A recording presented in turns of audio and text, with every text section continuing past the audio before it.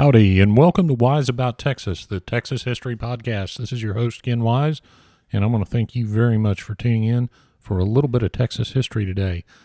Now, most of y'all that have listened to this podcast for some length of time know that the world headquarters of Wise About Texas is in Houston, which is also home of the Astros, who were World Series bound after crushing the New York Yankees last night at home.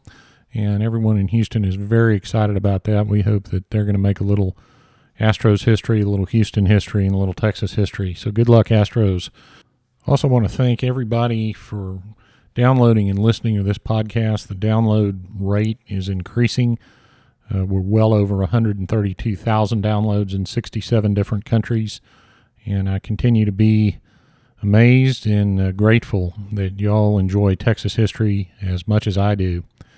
We're going to take a little bit of a turn in this week's episode, and I had the opportunity to present a speech at a symposium last week at Houston Baptist University, which dealt with art in the American West and how our Western art shaped our views of the West and the American identity. And today I'm going to talk about the subject of my presentation, who was an artist named William Ranney. Now, I will confess that I didn't know a lot about William Ranney when I was asked to present on his life and how his art shaped the American identity, but I found an interesting connection to Texas that it turns out really helped influence his art and in turn influence the entire way that Americans saw themselves through art in the middle 1800s, and it really does make for an interesting story and shows how even in its earliest stages, Texas really did help shape the American identity. So we're going to go back to the early middle 1800s and get wise about Texas. Now I'm going to have to start this off by saying that I certainly know art that I enjoy looking at and art I don't think is so good, but art has never been one of the things that I know a lot about. I've had a class in art history in high school because it was a requirement, not because it was an elective. But I certainly appreciate the talent that artists have, because I absolutely can barely draw a straight line.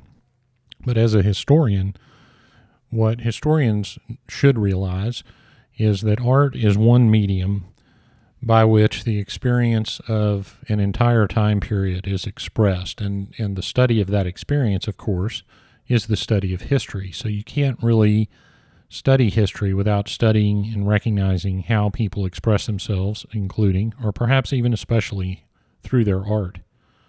And some artists are so talented and so attuned to the times that their art actually helps not only capture how the audience feels about themselves, and maybe are not even consciously realizing that when they appreciate that artist, but also produces a body of work that really reflects the times that he lived in. And the artist that we're going to talk about today did that. His name was William Tylee Ranney, R-A-N-N-E-Y. And I want to start by reading a small portion of his obituary in 1857 in the New York Times about William Ranney. The incidents of his life, though simple and characterized by no marked vicissitudes, imply a resolute determination in pursuit of his art rarely met. In his death, American art has experienced a severe loss, as his specialties were those in which he had no competitor and can have no successor. The New York Times wrote that about William Ranney when he passed away. So he had a fairly short career, but truly captured the spirit of America during his time, and he himself was a pioneer in the body of work we know today as Western art. William Ranney was born in 1813 in Middletown, Connecticut. In 1813, Middletown, Connecticut was a very prosperous port city, but by the early 19th century, late 18th century, 1700s, it was a prosperous port city. By the time that Ranney was born, it had declined. He was born, as I mentioned, 1813. The tensions with the British that led up to the War of 1812 really hurt Middletown as a port, and it never really recovered. Ranney, at a young age, moved to live with his uncle William Knott in Fayetteville, North Carolina. Now, one source I found stated that Ranny's father, who was a ship captain from Middletown, was lost at sea when Ranny was 16. I haven't been able to confirm that, but in any event, what we do know is that he moved to Fayetteville, North Carolina, to live with his merchant uncle and apprentice as a tinsmith. And during this time, he began sketching the scenes in North Carolina that he saw. And he also began trying to save money, intending, we believe, to become an artist. He moves back to New York in 1833 and may have begun studying art at this time, although, surprisingly, because we think of New York as such as having a thriving art scene, there was not really a thriving art scene at this time, and no art schools that we know of. But somehow he began striving to improve his work. But that didn't exactly work out right away. He ended up having to work as an assistant for an architect, which apparently stifled his creativity. And out of money and out of prospects, he did what a lot of people did back then, and we're up to 1836. And that's why he's the subject of a Texas History podcast. He moved to Texas.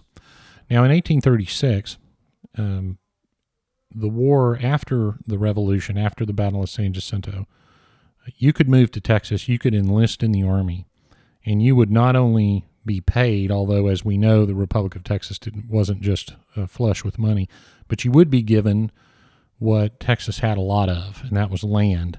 So we had a lot of people moving to Texas because land would have been instant prosperity to some degree.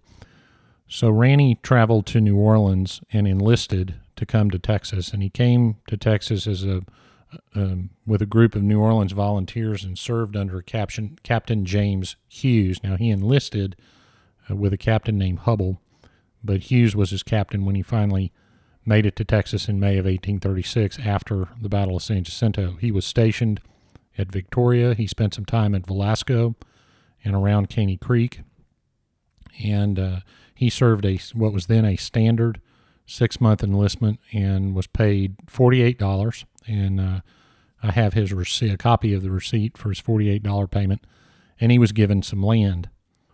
But important for our purposes is the fact that his widow later wrote about Ranny's life and said that while he was in Texas, he began making sketches of the scenes that he saw and what he would have seen, of course, in 1836 Texas, immediately post-revolution. He would have seen trappers. He would have seen people from all over the country trying to come to Texas and seek their fortune. He would have seen soldiers. He would have seen intrepid frontiersmen. And those figures would populate the work of artists trying to capture the West during this time. But Ranny was one of the few and one of the only to have seen it firsthand. And so that time in Texas really influenced him and added an authenticity to his work later. In 1837, his enlistment over, he went back to New York and was able to become more serious. He had his first exhibition in 1838. He listed himself in New York City directories as a portrait artist. And it bears mention at this point that we don't know for sure whether Ranny ever had any formal training. The way what would have been considered essential for a great artist at that time would have been some overseas training, and he had none of that and no indication that it ever occurred. And we don't even know that he had formal training in New York. You look at the quality of his work, you would think that he had to have had some formal training at some point, but there aren't any records. Well, he did get a little bit of success in New York, but not enough apparently for him. He moves back to Fayetteville, North Carolina, again advertising himself as a portrait painter. This is around 1840. By 1843, he was moving back to New York. Now, at this point, New York had more of a serious art scene. He established his household. He got married. He moved with his wife to West Hoboken, New Jersey, which is now Union City, New Jersey. And he became a very prolific painter of Western scenes. Remember again that his time in Texas is what gave him the background to really do this as well or better than anyone at the time. Here's what one critic in New York, and Ranny began to have some critical success. Here's what one critic wrote, quote, "We learn that Ranney has traveled west and therefore understands his subject, which, by the by, is more than we can say of all our painters." Close quote. So Ranney had finally achieved his dream of being an artist full time, and the critics were recognizing the fact that he had been to Texas, and that lent an authenticity to his work that apparently no other painter of the time had. Now, living in New Jersey at that time would have been living in a rural area, not too terribly dissimilar from the swampy country in North Carolina where he had come from. And he would have had plenty of inspiration during this time. Of course, New York was growing, and so we had the start of people wanting the clean air and open spaces of the countryside, which continues to this day. And American sporting culture really began to flourish during this time. People started thinking about habitat cultivation for wildlife. They started talking about wildlife preservation. We take those things for granted today. We hear about them all the time, but Ranney was there when all of those ideas were first coming to fruition. Ranney sold his art. There was an interesting phenomenon at this time in New York, something called an art union. It was kind of a co-op, and the art union would sign up subscribers or members, and they'd pay a fee. The art union would take the money and would buy art from the artists of the area to support them. And then at the end of the year, they would have a drawing, and everyone present would have a chance to win some of the paintings that the art union had accumulated during the past year. And during that year, those paintings would have been distributed to the public. So this was a way that the public could not only participate by perhaps winning a painting for their own, but they had a place to go and see these artists' work. And then, of course, the artists had a place to sell their work. The American Art Union was one of Ranney's big supporters, and it had over 18,000 members, so this was not a small enterprise. So Ranney became very popular, and he began to produce a fairly extensive body of work. Now, I realize in a podcast it's very difficult to talk about what painters are painting when you can't see it. So I'm going to talk for a few more minutes about what he did and why it was important and where it fit. And then I want you to go to the website, wiseabouttexas.com, where I'll put images of these paintings up and you can see what I'm talking about. There were three subjects that I thought really captured what Ranney was doing and the effect that it had on the population. The first was the American Revolution.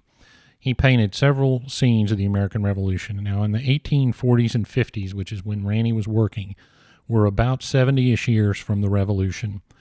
He produced some Revolutionary War paintings right after the end of the Mexican War, which of course occurred because Texas joined the Union. And as we've learned during the course of this podcast, the ideas that were expressed during the Texas Revolution and the subsequent Mexican War were very, very similar to the ideas expressed during the American Revolution.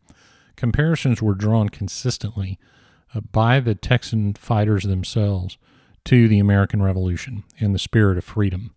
And so the history of the American Revolution would have just been forming in the collective consciousness of America in the 60 to 70 year period after the Revolution. And Ranney began painting scenes from that. One that I'll put up, First News of Lexington, captures the idea that the Minutemen rallied to the call for independence, not unlike the Texas Revolution he would have heard all about.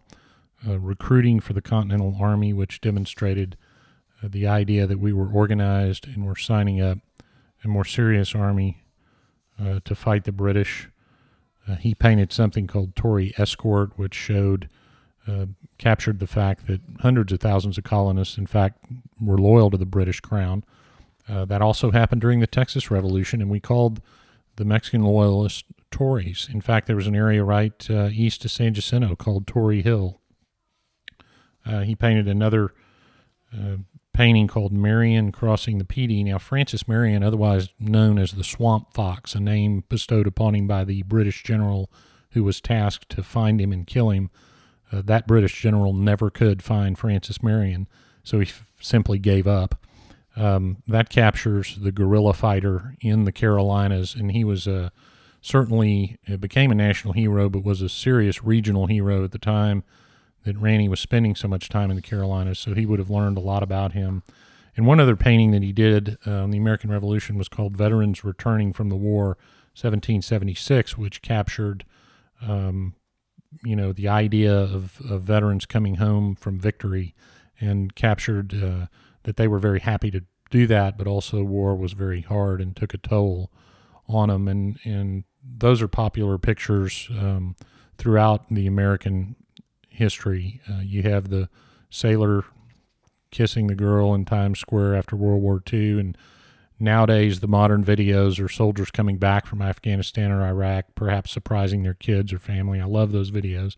So that's a subject that has always been popular for Americans, and Ranny captured that back in 1848. He then painted a series of pictures celebrating the expansion westward. He painted one called Boone's First View of Kentucky. The interesting part of that picture is that everyone has a rather bored look on their face, as if they always expected to discover such fertile land in the West and occupy it, embodying the idea of manifest destiny.